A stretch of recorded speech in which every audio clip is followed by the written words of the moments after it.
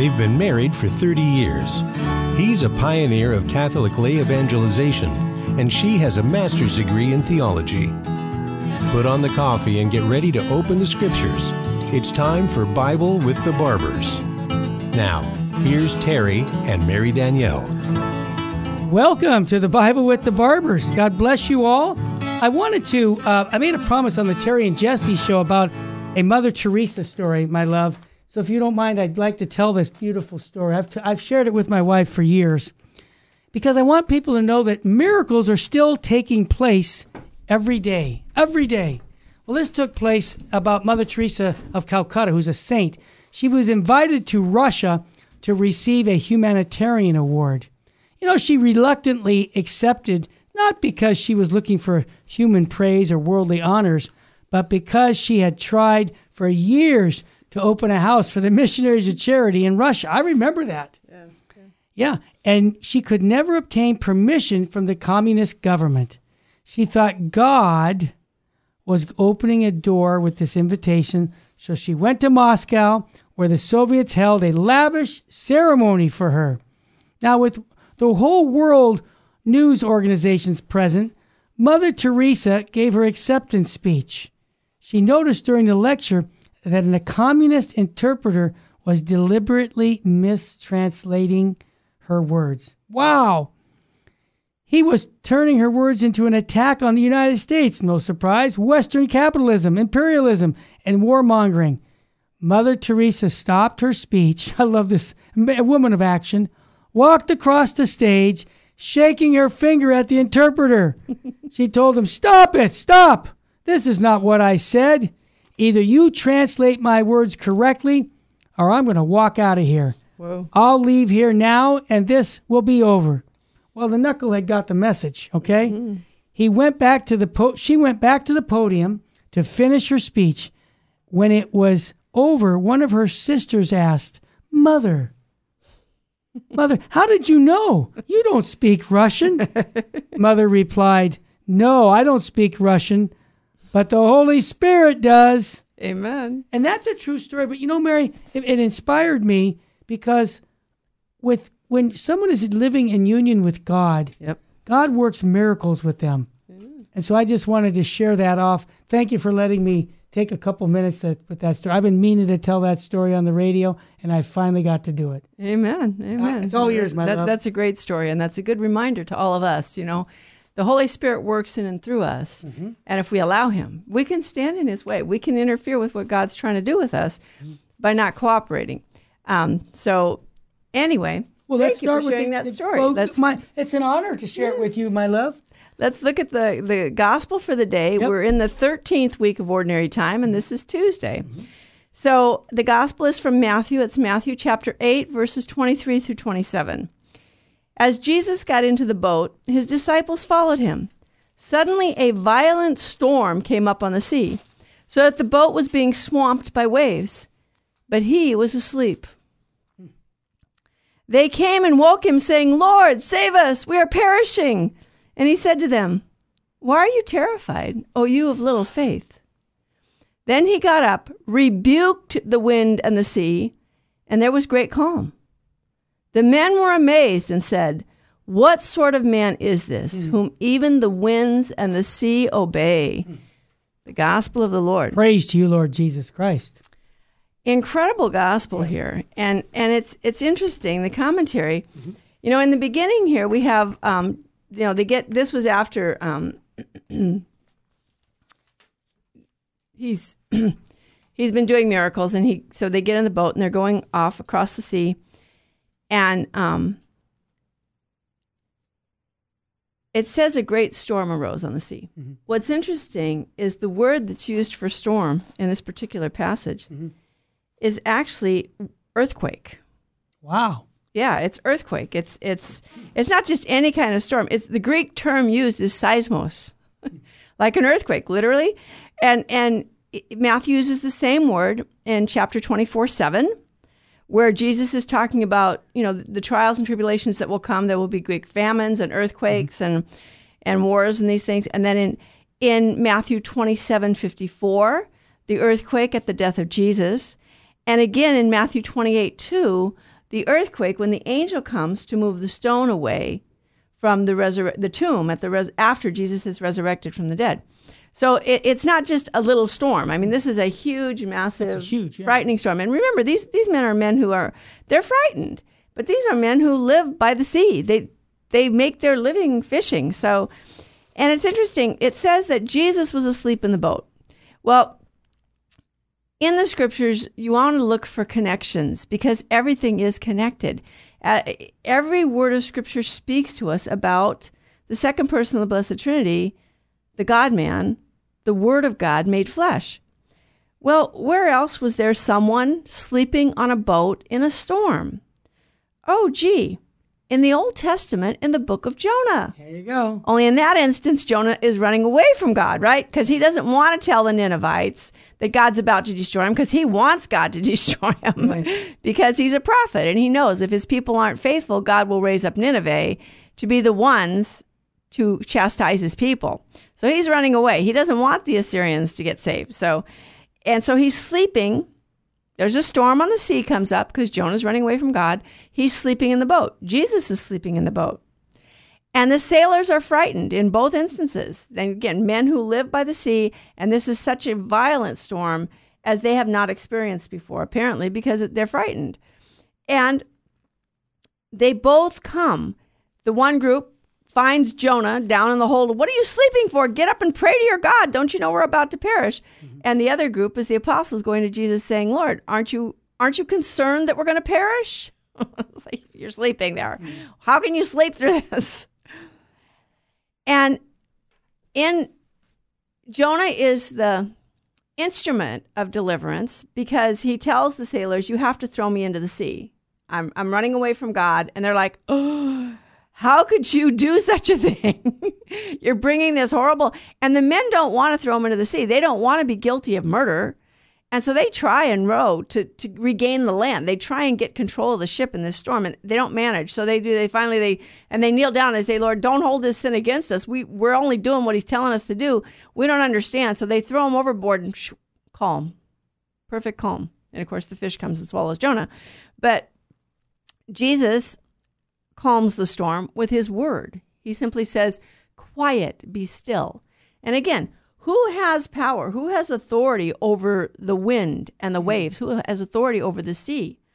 Well, not everyone has authority over the sea. And in the Old Testament, only God has authority over the sea. Just as he sent the storm because Jonah was running away, and he calms the storm when Jonah is thrown overboard. And the apostles marvel. Now, Jesus does not fully immediately reveal his divinity to his apostles. Of course, he's worked miracles. He's teaching in a way that no one has ever taught. But gradually he is unfolding his divinity to them so that they can accept it. And it won't be until a little later in Matthew's gospel when there's another storm on the sea and Jesus comes walking to them on the water, and Peter, and they're afraid. And in that instance, when Jesus gets in the boat, then the apostles kneel down and say, they worship him as God. They're beginning to understand he really is divine. But that comes later on. It's in chapter 14, I believe. So St. John Chrysostom tells us, in every scripture, the first interpretation is the literal historical interpretation. The principle. But then you have the spiritual senses of scripture, and one of them is the moral. And St. John Chrysostom tells us that the moral sense of this passage, how does it apply to our lives? Well, the wave-tossed boat signifies the struggles of the Christian life. Endangered by the wind and fierce waves, God's people are awakened by spiritual assaults and become aware of their helplessness. You see, we're always going to face trials. We're always going to face temptations. And it's good for us because it helps us to understand, I can't do this on my own. I need God's help. And John Chrysostom is telling us, so this awakens in us our spiritual awareness that we need God's help. We are helpless without him. Can I ask you a question to make it practical? We're all living in storms. Right. And the Blessed Sacrament is there for us to go and visit and to calm us down and to really focus our eyes on Jesus rather than any world political process or anyone else. Is that a fair statement to applying this? Absolutely. Jesus is the one. And I mean, the apostles wake up. They go to Jesus. Mm-hmm. It's not going to be having the perfect food to eat. It's not going to have the perfect nutrition. There's no way to remove all disease and sin. There's no way to remove all disease and death in this world. It's not going to happen because it came into this world as a result of sin. And unless everybody in the world gives up sin and turns back to God and absolutely gives up sin, we're going to have trials and tribulations. That's just how it is. And so, they're there. But yes, cling to Jesus in the Blessed Sacrament. Just like the apostles turn to our Lord. They're desperate and they're afraid. They turn to our Lord. Go to Jesus in the Blessed Sacrament and ask. So they call upon the Lord for salvation. And that's what St. John Chrysostom goes on to say. It's calling on the Lord that's going to bring us inner peace and is going to bring us calm. Even if the storm doesn't go away, by the way, Jesus doesn't always remove the suffering. No. Sometimes he does. He works miracles all the time. But you know what? He doesn't always. Sometimes the greater miracles, not sometimes, the greater miracles are the ones we don't see. And the greatest miracle is the conversion of the heart of the man back to God. Wow. Yeah. Well said. So what's the message? I said earlier in the earlier shows, make a commitment to go to an extra Mass during the week if you can. Absolutely. Make that holy hour once a week if you're not making a holy hour daily. You're listening to the Bible with the Barbers on Virgin Most Powerful Radio. We'll be back with more of God's Word to you, our listener.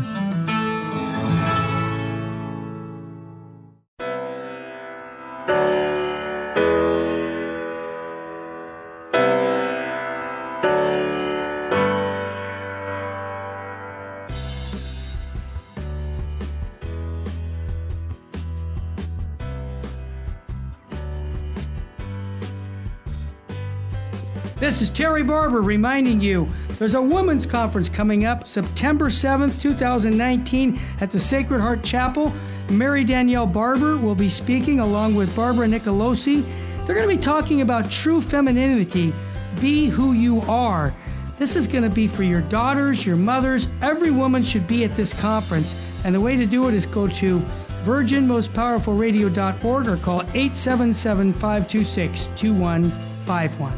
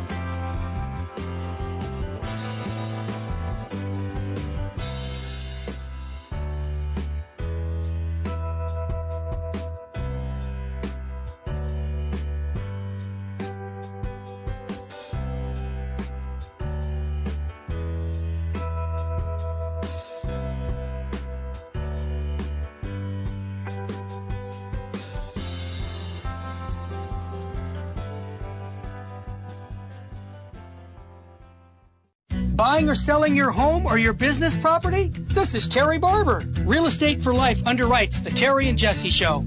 And they can connect you to one of 900 pro-life real estate agents around the world. And when they receive their referral fee, they will give 80% of it to a pro-life organization. Wow! That's 80%! realestateforlife.org, 877-LIFE-US1.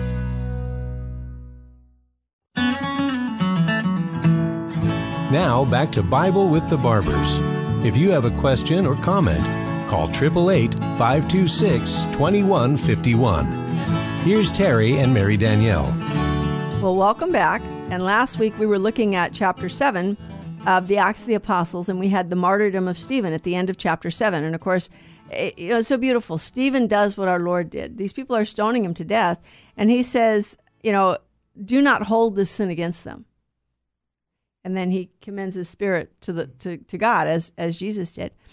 And of course, we knew in chapter 7 that there's a man named Saul at whom the people are piling, at whose feet the people who are stoning Stephen are piling their cloaks. So Saul is overseeing the death of Stephen.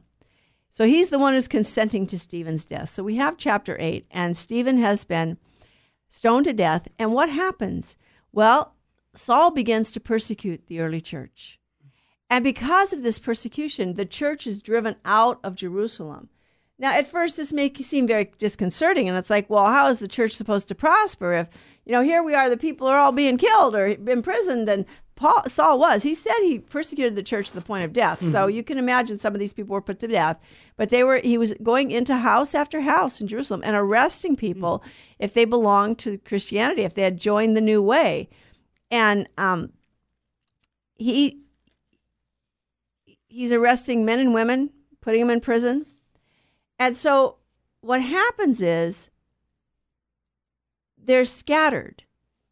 But as the people scatter in the providence of God, what happens? So they have this terrible misfortune going on, right? They're being persecuted. But St. John Chrysostom says, observe how in the middle of misfortune, the Christians keep up their preaching instead of neglecting it.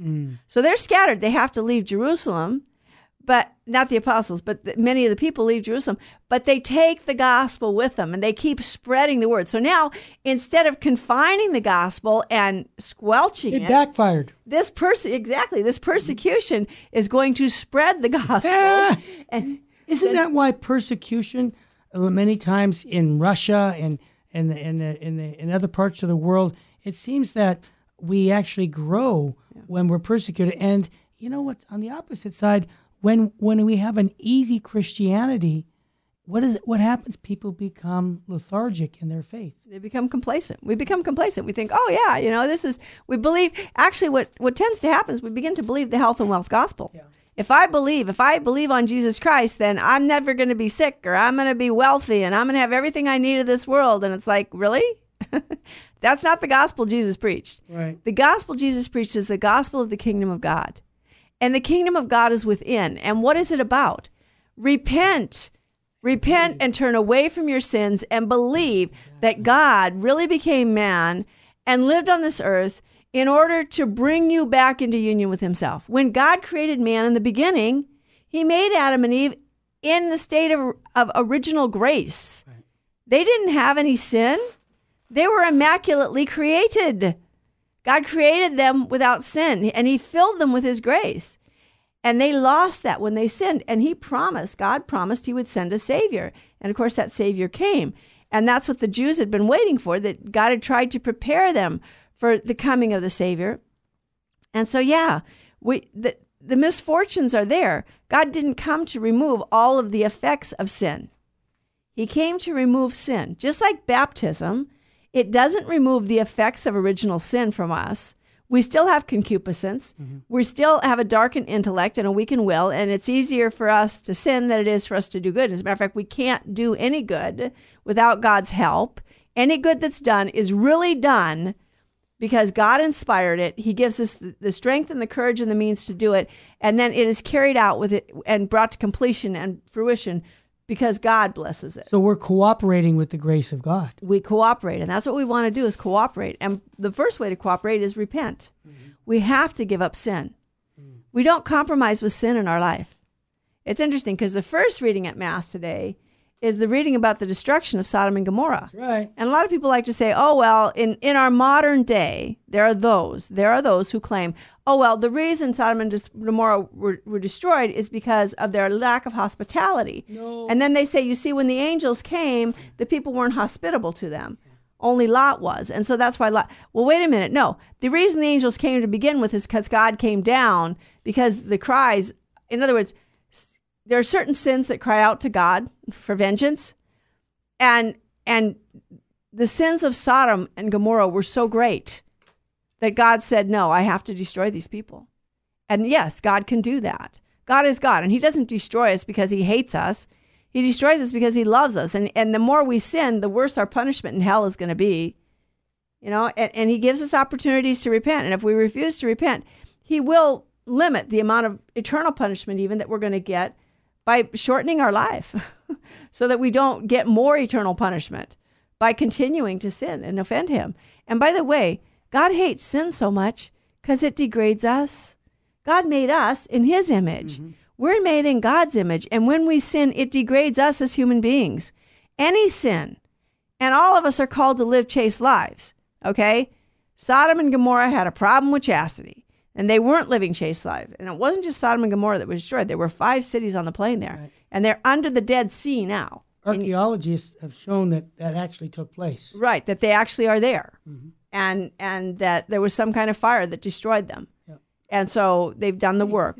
So we want to realize that, when Christians are being opposed, that's an opportunity for we as Christians to stand up and really rely on the Lord and say, okay, Lord, pour out your grace and mercy upon us and bring conversions and work signs and wonders so that people will believe that you are the answer. I think our own age has the similar challenge for us Christians with regards to abortion. Right. Killing of unborn babies. Absolutely. And the slaughter worldwide, 56 million a year are dying because of abortion. And it seems to me that we Christians are the ones who can pray and act to stop this through our prayers and our actions. So it's a combination. And I would just pray and say this to our listener. If you're not active in the pro-life movement, at least offer prayers of reparation for abortion during your day, hopefully in front of the Blessed Sacrament. Amen. Or in front of a clinic if you feel like God called you to pray at a clinic. Yeah. We know that stops abortion. Yes, it does. Just one person praying the rosary outside stops abortion. Joe Scheidler wrote a book years ago called Closed, 99 Ways to Close an Abortion Clinic. And he found out from people who had left the abortion industry that one person praying the rosary outside of the clinic has the capacity to cut the number of abortions going on inside by 50%. Wow. Because God's grace makes it such that they cannot kill those children. And so God saves women. And then also there's if people coming to the clinic see, and this is something Planned Parenthood never wanted anybody to know, but Abby Johnson, gave up her life of counseling people to have abortions because she realized how evil it was. God showed her the evil of abortion by letting her do an ultrasound while the doctor did an abortion. She held the ultrasound. She was the ultrasound technician for the doctor. And she had never participated in any abortion. All she had ever done was counsel women. She thought she was helping women. She was helping women in crisis to overcome a crisis. And she got to saw what an abortion actually is. And it was like, that's it, I'm done. I'm totally done. And she said that when there are people praying outside the clinic and, offering women alternatives, many women don't even show up for their appointment because they drive to the clinic and they see people standing outside there praying and they're like, I don't want to be seen going in there. That's right. And they won't come. Now we know people, Terry and I used to pray the rosary outside the clinic before we had children. We did even when we had the kids, but after a while it got to the point where some of the people standing out there to defend the clinic were so, you couldn't bring the children because the things that they said were not something you wanted children to hear. Right. And so, but we saw it happen where people come in. Some people, they pass. And we actually had one woman, she was like 8 or 9 months pregnant. She said, oh, no, I'm not here for an abortion. I'm getting my prenatal care here. So I said, yeah, there are clinics that they do offer prenatal care, but what a horrible place to have prenatal care at a place where they're killing babies. And that's their major source of income. It's like, oh, could you find another place for prenatal care? Let's provide them with something. There's lots of ways to participate in the pro-life movement. By the way, one of the ways to participate in the pro-life movement is to acknowledge that your body and the body of every single person in your life that you meet is a temple of the Holy Spirit. And treat yourself with reverence and respect. And ask God to give up those things that are actually harming your body, that are harmful for your body. So take care of your body as a temple of God's Spirit. And don't allow people to use you as an object of sin. And don't allow yourself to use yourself as an object of sin. And pray for the conversion of sinners. We live in what St. John Paul II called it a culture of death. Yep. And the culture of death is not just abortion. Abortion is a symptom. The culture of death is that selfish, self-centered culture that says, I can live for my own pleasure regardless of how it affects anyone else. You know, pornography, indecency, immodesty, contraception, divorce, no-fault divorce, remarriage, living with someone outside of marriage, all of these things are part of the culture of death.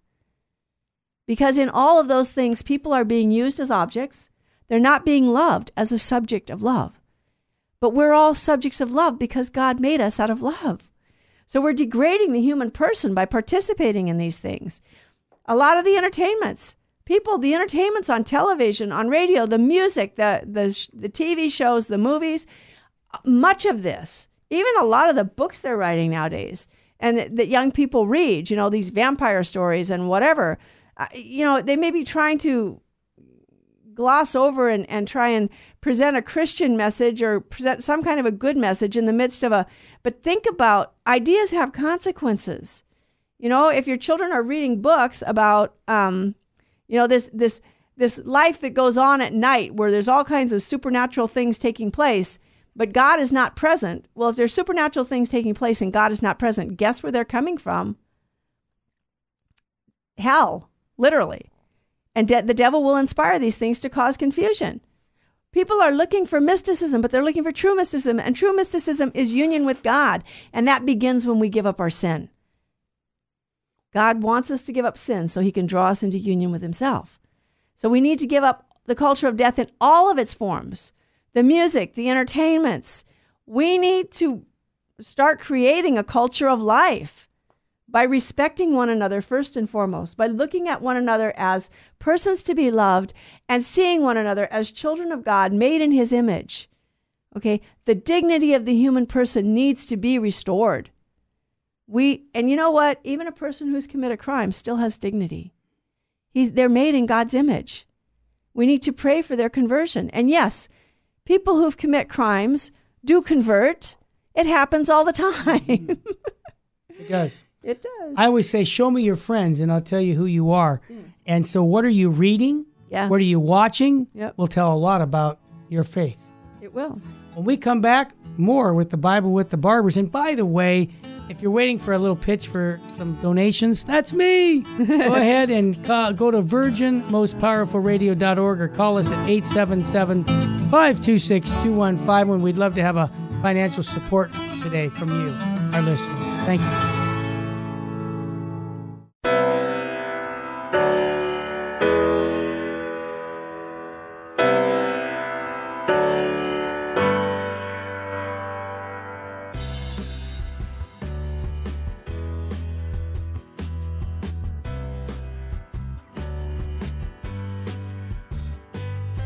This is Terry Barber reminding you there's a women's conference coming up September 7th, 2019 at the Sacred Heart Chapel. Mary Danielle Barber will be speaking along with Barbara Nicolosi. They're going to be talking about true femininity. Be who you are.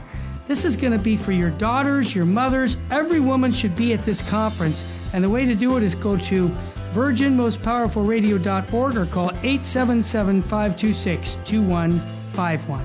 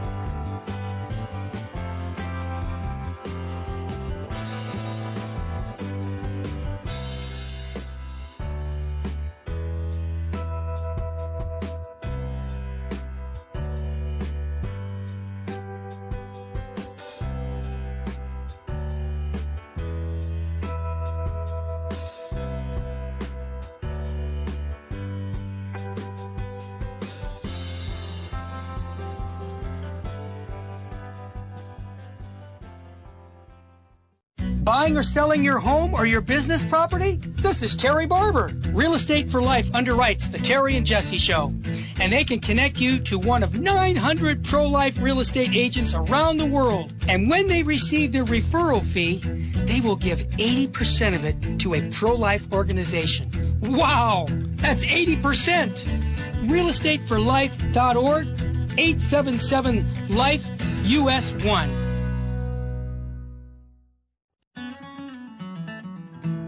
This is Jesse Romero. You're listening to Bible with the Barbers on Virgin Most Powerful Radio. Thanks, Jesse. Thank you, Jesse. The camera got moved a little. Terry is sitting here next to me. He's here. I just move over a little, and he's going to move it back. So, what happens? The gospel is spread by the persecution, and Philip, not Philip the apostle, but Philip the deacon, goes down to Samaria, and he preaches the gospel in Samaria.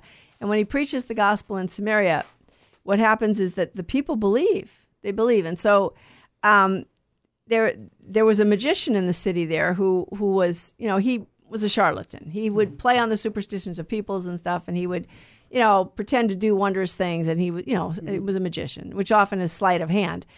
And he was converted. And then Philip, sends word to Jerusalem about the conversion of the Samaritans. And so Peter and John come down to confirm, because Philip is a deacon. Mm-hmm. Philip can baptize, but he can't confirm. So Peter and John come and they confirm. And when they laid hands on the people and confirm them, these people, begin to manifest the gifts of the Holy, the charisms, not the gifts. The charisms of the Holy Spirit, the gifts too. The gifts are wisdom and understanding, knowledge and counsel, piety, fortitude, and fear of the Lord. That's right. Those are the gifts of the Holy Spirit, okay? But there are charisms, and they began to manifest these. And so the people are just amazed. Well, Simon, the magician, he's like, wow, look at all these, amazing things. At first, the apostles are working miracles, and then the people are, speaking in tongues and prophesying, and wow, I want all these gifts, And so he comes to the apostles with money. He says, I want to buy these gifts, And Peter's like, may your silver perish with you. And he tells him, you need to repent. So Simon repents, and he says, please pray to God for me, that I will have the wisdom to know what is right and to do what the Lord wants. So he realized that, all these things that Peter told him. Peter had said, repent therefore that your wickedness, and pray to the Lord that if possible, the intent of your heart may be forgiven. For I see that you are in the gall of bitterness and in the bond of iniquity. And he had said, may your silver perish with you. And Simon's like, would you ask the Lord that none of that stuff happens to me? Yeah, we should be frightened in the sense of knowing that, sin can separate us from God for all eternity. And the biggest one is our pride and our vanity. If the devil can't get us to commit sins, to actually break the 10 Commandments, what he will do is he will try and get us to look at ourselves and start being vain or proud. So we need to beg God every day to deliver us from all sin, and especially the sins of pride and vanity. Any good that we do is not ours, it's God's. God is good, and only God is good. And no good can be done without God's help and without his grace. You know what? We don't need anybody's help to sin. We can do that all by ourselves. You got that right. Flip Wilson was not right. The devil didn't make him do it. When we sin, we sin. If we didn't choose it with our will, it's not sin. Right. You have to choose it with your own will, freely, for it to be sin. Okay? So we don't need help to do evil, but we do need help to do good. But you know what? God is always ready. He's there. Just like Jesus was in the boat, he was sleeping, but he was there. And Jesus is in the Blessed Sacrament. And we may say, well, I can't see him. You're right. We walk by faith and not by sight. We hear his words all the time. Every time the scriptures are read, we hear the actual words that Jesus spoke while he lived on earth. That's what the church teaches us. But we can't hear his voice. And we don't see him physically, but that's okay. God wants us to love him for himself. Mm-hmm. God is God and we are not. And we need to love him for himself and not for the gifts that he gives. And oftentimes when we see great things, we start loving God for the gifts he gives. And we get a little mixed up, and that's a form of idolatry, to worship the gift and not the giver. We have to worship the giver and thank him for the gifts he gives. And so his grace is a gift. I might add also about trials that the Lord sends our way. Sometimes I hear people tell me, oh, I don't think God is thinking about me anymore because I'm going through so many trials. And I think of that, and I want to encourage people to remember we're all going to have trials and our tribulations in our life. But what does the Bible say? We have overcome that with Jesus. So I just want to encourage people who might even be scandalized by the challenges in the church today. Right. But keep your eyes focused on Jesus Christ. Mm-hmm. And sometimes we focus too much on the scandals, and that might depress you. And it should depress you in one sense as a natural thing. You don't like to see evil going on in our church. No.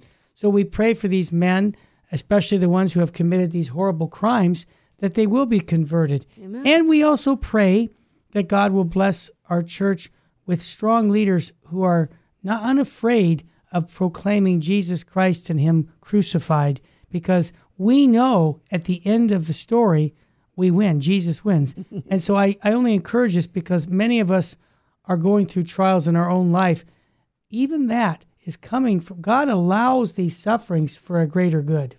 Absolutely. And remember, again, suffering came as an intrusion. God made a perfect paradise. No sin, no death, no disease, no suffering. And man rejected that perfect paradise by letting his trust in God die in his heart, and he turned away from God. So now the question is, in the midst of tribulations, are we going to trust God? What about Jesus on the cross? Take a good, long, hard look at the cross.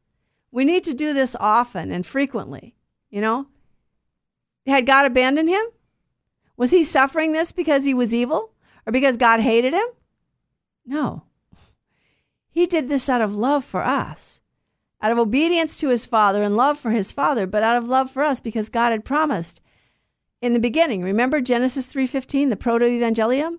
I will put enmity between thee and the woman, between her seed, Jesus Christ, and your seed, the devil's seed, those who do evil. You will strike. He will strike at your head while you strike at his heel. But his heel will crush the head of the serpent. And the serpent is only a creature. Satan is only a creature. He has no power. He's just a creature. Now, granted, he's an angel, so don't think you can mess with him, okay? But you have a guarding angel who's stronger than him because your guarding angel fights with the power of God. So call on your guarding angel and call on Jesus Christ. And remember, when we're suffering helps to free us from attachment to ourselves and our own will. It helps to free us from attachment to sin. And it has the capacity, it makes us look like Jesus. We begin to look like him when we suffer. Jesus suffered. He really suffered. It wasn't a show, you know. It's not the Gnostic gospel, or it's the real gospel, the gospel that Jesus Christ really suffered in the flesh. Why? To redeem our flesh. And not so that we wouldn't have to suffer, but that our suffering would then take on meaning and become redemptive in union with his. So do everything, and don't go looking for suffering. You don't need to. Don't try and cause yourself suffering. No, you're not a masochist. No, we're not. You know, we don't mutilate people. Nope. We don't cut off hands and feet, and you know, unless they're diseased. You know, if you have gangrene in your hand, and cut the hand off before it kills you, because the gangrene will spread through your whole body and kill you, unless you can kill it with whatever antibiotics they have. You know, if there's a diseased part of your body, yes, we can cut that out because of the disease. But we don't mutilate the body, because the body is a temple of the Holy Spirit. It is holy. And the whole body is holy. Everything in our body is holy. God is good. And he made us with this tremendous paradise that we rejected by sin. And because of the sin, suffering has come into the world. But then when Jesus Christ came and he himself suffered, he redeemed the meaning of suffering. And now it's redemptive. Well said. And I will mention that what you were quoting was Genesis 3:15 earlier, just a few minutes ago. But I also want to bring up Colossians chapter 1, right, since we're talking about suffering. When I fill up what is lacking in the sufferings of Christ for the good of the church. So every action becomes like a blank check. I've said this for years because I got it from Archbishop Fulton Sheen. Right. And can I throw something in on the side about Bishop Sheen? I was gone in Nevada on Friday, and I had heard through my phone that Bishop Sheen's body was moved to Peoria, Illinois, and so the canonization process can continue for Bishop Sheen. And I read that they expect his beatification sometime later this year. I hope and pray that would be the case because, Mary, this topic of suffering, right. I don't know anybody better than Bishop Sheen when he explains redemptive suffering. Yeah. And if you haven't heard Bishop Sheen, Life is Worth Living on MP3, we do have that. And just for a donation, we'll send it to you along with a catechism DVD about our faith because so many Catholics don't hear this enough. Right. And that's why we want to make it available. So if you want that, call 877-526-2151 or go to Virgin Most Powerful Radio. We're really excited that we get to share the good news of Jesus Christ with his Bible, with his sacraments, because there is such a lack of knowledge about our Catholic faith. So many people have left the church because of lack of knowledge. They didn't know better. They don't even know what they're leaving. And that's St. Maximilian Kolbe recognized that way back when the Freemasons had a demonstration. 1917. Yeah, the Freemasons had a demonstration against the church. Right in Rome. In St. Peter's Square. Yep, that's right. And Maximilian Kolbe realized, St. Maximilian Kolbe realized, people are being pulled out of the Catholic Church because they don't even know their faith. Yep. And they're being duped. Yep. And they're being led away from Christ. And the Freemasons, by the way, made a resolve that they would destroy the church by corrupting the morals of the youth. Yep, they promised. If we destroy their morals, they won't go to church. You see, when you have a moral difference with Christ, it becomes real hard to follow him. Yeah. If you don't want to keep the 10 Commandments and you find out that following Christ means keeping the 10 Commandments, it's like, well, wait a minute, what would I want to give up my fun for? Well, because there's something better waiting for you. And it may seem like fun now when you sin, but you know what? Anyone who sins is a slave of sin. You're not free. When you sin, it's not giving you freedom. You see, the 10 Commandments is what give us freedom. It's the 10 Commandments that make us free. When we obey the 10 Commandments and follow the law of God, God made us. The 10 Commandments are kind of like the owner's manual, Exactly. You want happiness? This is how you get it. You mean I can't be like Ford and come up with a better idea? Yeah, well, nope. There's no better idea. Than Jesus Christ. There's no better idea than the 10 Commandments. Yeah, exactly. Yep. Makes sense. And that part of that filling up what's lacking in the suffering of Christ in my own flesh is that resistance to sin. We resist sin and give ourselves to God. We don't resist God. We turn away from sin. Turn away from sin and turn back to God. Well said. We'll be right back with the Bible with the Barbers. And I want to thank you for listening and sharing this with your friends through your social media. We love being able to share it with you. We'll be right back.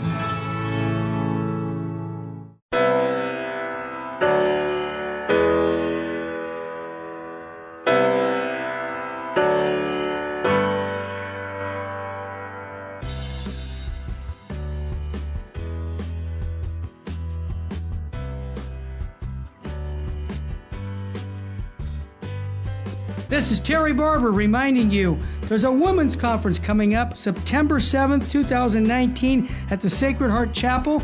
Mary Danielle Barber will be speaking along with Barbara Nicolosi. They're going to be talking about true femininity, be who you are. This is going to be for your daughters, your mothers. Every woman should be at this conference. And the way to do it is go to virginmostpowerfulradio.org or call 877-526-2151.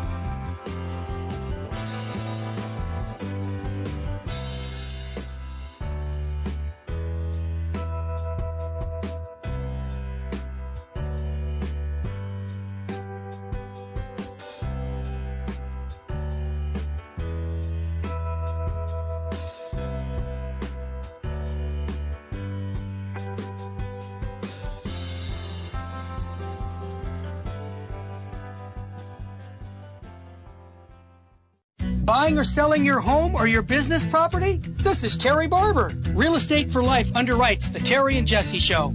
And they can connect you to one of 900 pro-life real estate agents around the world. And when they receive their referral fee, they will give 80% of it to a pro-life organization. Wow! That's 80%!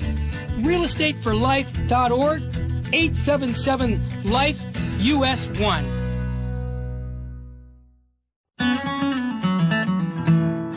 Now back to Bible with the Barbers.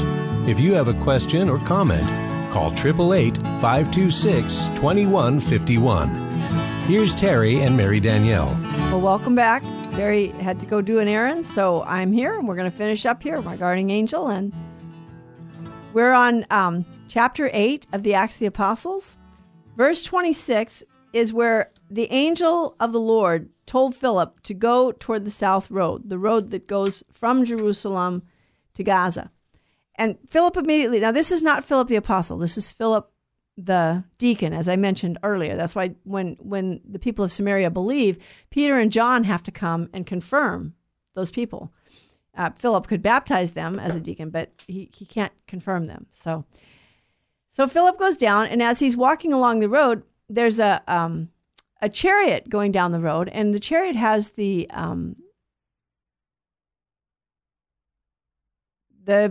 Ethiopian eunuch. He's a minister of Candace. Candace was the queen of the Ethiopians, and he was there, and he had been to Jerusalem to worship. So apparently he's an Ethiopian who has come to believe in the God of the Old Testament. He believes the revelation of God.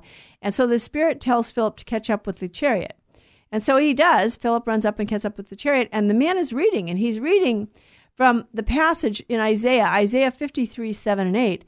As a sheep led to the slaughter, or a lamb before the shearer is dumb, so he opens not his mouth. In his humiliation, justice is denied him.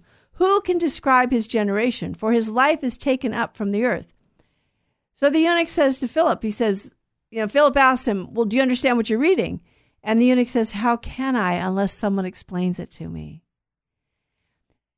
We need the church to explain the scriptures to us because the scriptures are God's word. And there are many things in scriptures that are difficult to understand. They're not just straightforward. And we need God's help to know what that means. And it's not just a matter of everybody gets to read the scripture and decides what it means. No, the scriptures are God's word, and God gives wisdom to the church, and particularly through the bishops, the Holy Father, and the bishops in union with him. God tells us, as a matter of fact, if it weren't for the Catholic Church and the bishops of the Catholic Church and the Pope and the bishops, we wouldn't have the scriptures. You see, the Jews didn't have a canon of scriptures at the time of Jesus. They didn't have a set canon. It was the Catholic Church who gave us the canon of the Old Testament and the New Testament. The Jews didn't have a canon of the Old Testament. There was disagreement among the Jews about what books were Old Testament were inspired. They did believe Scripture was inspired, but they didn't all agree about what books were the inspired word. And it wasn't until the bishops of the Catholic Church got together in the late 300s and early 400s at a couple of different synods and councils to definitively define what books were the canon. Now, that wasn't definitively. They defined, and they gave a list of the 72 books that are in the Catholic Bible, and that was accepted. And it wasn't until the 1500s when Martin Luther decided that he didn't like some of those books, the deuterocanonical books, and the letter of James, and, he wanted to throw those out. And so then the Council of Trent definitively defined which books were Scripture, not because the Council of Trent had come up with that list. That list had existed in the Catholic Church for over 1,000 years. It had already been set in stone, as it were, in terms of everybody believed it. It was believed everywhere, always, and by everyone, until Martin Luther came along and actually changed the book of Romans by adding the word alone in front of the word, after the word faith alone. You're saved by faith alone. He added the word alone. And even the people at the time were saying, why are you adding the word? And he said, because that's what it means. No, Martin Luther, that's not what it meant. He was interpreting Scripture for himself. So it's not a matter of our own personal interpretation. How am I going to understand unless there's someone there to explain it to me? And how can someone explain it unless someone is sent? And how can someone be sent unless God calls them?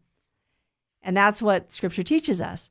So the eunuch, Philip uses this passage to explain about Jesus Christ. And that, his suffering was foretold. His suffering and death. He was going to suffer and die. He didn't come to establish an earthly paradise. He came to establish the kingdom of heaven. And yes, on earth, in terms of we're supposed to give up our sins and live in union with God right here on earth and live in his grace continuously. But it's not heaven on earth forever on earth. It's heaven on earth because I'm living in union with God now, but heaven on earth so that I can be in heaven forever with God. And so Philip explains about Jesus Christ and that God sent Jesus to be the Messiah and the Savior and to free us from sin and from all attachment to sin and to help us give up our sins. And he explains to him the whole gospel. He gives him the gospel. And the eunuch is moved. He's moved by the Holy Spirit and he's moved to faith. And he says, well, what's to prevent me from being baptized? As they were passing some water. They're passing some water along the way. And the eunuch says, well, what's to prevent me from being baptized? So Philip he's catechized him somewhat. He's evangelized him. Hasn't fully catechized him, but he's evangelized him. He's given him the good news of the gospel. And they go down to the water and Philip baptizes the eunuch. And after Philip baptizes the eunuch, Philip is snatched away. And he's taken somewhere else. The Spirit takes him to another place to preach the gospel. But the eunuch goes on his way and he goes back to his work in Ethiopia. And he rejoices. He's rejoicing because he has received the good news of Jesus Christ. So we have now chapter 9. And in chapter 9 of the Acts of the Apostles, we have Saul heading for Damascus. Do we all remember the story? Saul, breathing murderous threats against the church, gets letters from the Jewish authorities in Jerusalem to go to Damascus and to take anyone that he finds following this new way and arrest them. Men or women, doesn't matter. And he's going to put them in chains and bring them back to Jerusalem. So Saul is doing this, and he's going down there. And as he's going, as they get close to Damascus, there's suddenly a bright light. And Saul falls to the ground. And he hears a voice saying, Saul, Saul, why do you persecute me? Well, wait a minute. Who is Saul persecuting? He's persecuting the church. And yet the voice says, Saul, Saul, why do you persecute me? And Saul says, who are you, Lord? And the voice says, I am Jesus, whom you are persecuting. Whoa. Whatever you do to the least of my brothers, you do to me. Did Jesus say something like that in the gospel? One of the reasons why we treat one another with dignity and respect. Because whatever we do to our brothers, we do to Jesus Christ. So if we denigrate other people, if we put them down, if we tell them they're no good and they're not capable of anything, if we call them morons and idiots and imbeciles, we're calling Jesus Christ that. That's what Jesus says. That's how closely he identifies with his people. We are called to live differently than the people of this world. And the human dignity of the human person, the dignity of each individual human person, is greater than my perception of what their capacity to work in this world is. Okay? Their dignity is far above what I perceive their capacity to be. All right? We don't have a right to denigrate anyone. We don't have a right to put anybody down. If someone's having a hard time at work and they're not getting it, work with them. Try and teach them. Maybe they're not willing to learn. If they're not willing to learn, as an employer, you might have to say, look, if you're not willing to learn and try harder, I can't put you on the payroll because I can't pay you for doing nothing. But if they're willing to work and learn, try and teach them. And don't just tell them they're idiots. Is it okay for human beings to make a mistake? Well, then when a person makes a mistake, don't tell them they're an idiot or an imbecile. That's not of God. That's of our own human pride. That's, whether we know it or not, that's an act of putting ourselves above others. That's what the saints and the fathers of the church would teach us. It's what the scripture teaches. Saul, Saul, why are you persecuting me? I'm not persecuting you. I'm persecuting the Christians. Who are you? I am Jesus Christ, whom you are persecuting. By taking the Christians out and putting them in chains and stoning Stephen to death, you're persecuting me, Saul, because I identify myself with my brothers and sisters, all of those who are baptized, all of those who have been called to follow the gospel. And by the way, everyone's called. We're all God's children in the sense that God created all of us. By baptism, we become members of his family. And yes, we are bound by the sacraments, but God is not. God can give the grace of baptism to someone outside of the sacrament of baptism. St. Thomas Aquinas taught there's a baptism of desire, that those who desire to be Christian, even if they aren't baptized formally, if they die, but they really firmly desire, and they've been striving to enter into the church. And do we have an example of that? Yes. We have an example in the church. In the early church, there was a man, an old man, studying for the catechumenate. And he died before Easter. He died before he was baptized. And his bishop was very concerned, and he wrote to the Pope. And he said, well, what about his salvation? And the Pope at the time wrote back to that bishop and said, be assured of the old man's salvation. His desire to be united to Christ was granted. Jesus Christ saw the heart. And even though he didn't live to be baptized, he received the grace of baptism. And then there's baptism of blood, those who gave their life for Christ. Dismas on the cross didn't have a chance to be baptized with water, but he did confess Jesus Christ to be his Savior, and he did confess Jesus to be the Lord, and he did confess his own sins and repented of them. And Jesus Christ said, this day you shall be with me in paradise. The 40 martyrs of Sebaste, there were 40 men, Roman soldiers who had actually saved the legions one time because of their bravery and their courage and the wisdom that God had given them. And they were being martyred because they were Christian. And they prayed that the 40 of them would persevere. They were beaten, and then they were stripped, and they were put on a frozen lake, in the center of the frozen lake, in the wintertime. This is frozen lake, right? So they're freezing to death after having been beaten. And they're praying that they will all persevere. In the meantime, the soldiers have a pot of water over a fire, and they're keeping it warm. And one of the 40, they prayed that all 40 of them would persevere. But one of the 40 he can't take it anymore, and he goes to the pot of water. Of course, he dies immediately once he gets in the pot of water because he'd been freezing, and he gets into warm water. It kills him.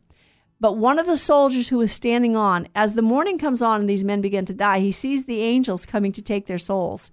And this soldier comes, and he declares himself a Christian. And so he's beaten and stripped, and he joins the others, but there's no one there to baptize him. They're all dying. He's a martyr of the Catholic Church. The martyrdom, the baptism of blood. So when we persecute other people, we persecute Jesus Christ. Let us all be aware of that, and let us treat one another with the dignity that is due to the human person as a child of God, a brother of Christ, a temple of the Holy Spirit, an heir to the kingdom of heaven. We are loved. We were made by love. We were made for love, and we were made to give love to others, the love of God. So may you know the love of God poured out for you in Christ Jesus, and may you spread that love with your life and with the joy that you show in the gospel. See you next. Saint Faustina's Prayer for Priests. O my Jesus, I beg thee on behalf of the whole Church, grant it love and the light of thy Spirit, and give power to the words of priests, so that hardened hearts might be brought to repentance and return to thee, O Lord. Lord, give us holy priests. Thou thyself maintain them in holiness. O divine and great High Priest, may the power of thy mercy accompany them everywhere, and protect them from the devil's traps and snares, which are continually being set for the souls of priests. May the power of thy mercy, O Lord, shatter and bring to naught all that might tarnish the sanctity of priests. For thou canst do all things. Amen. Virgin most powerful, pray for us.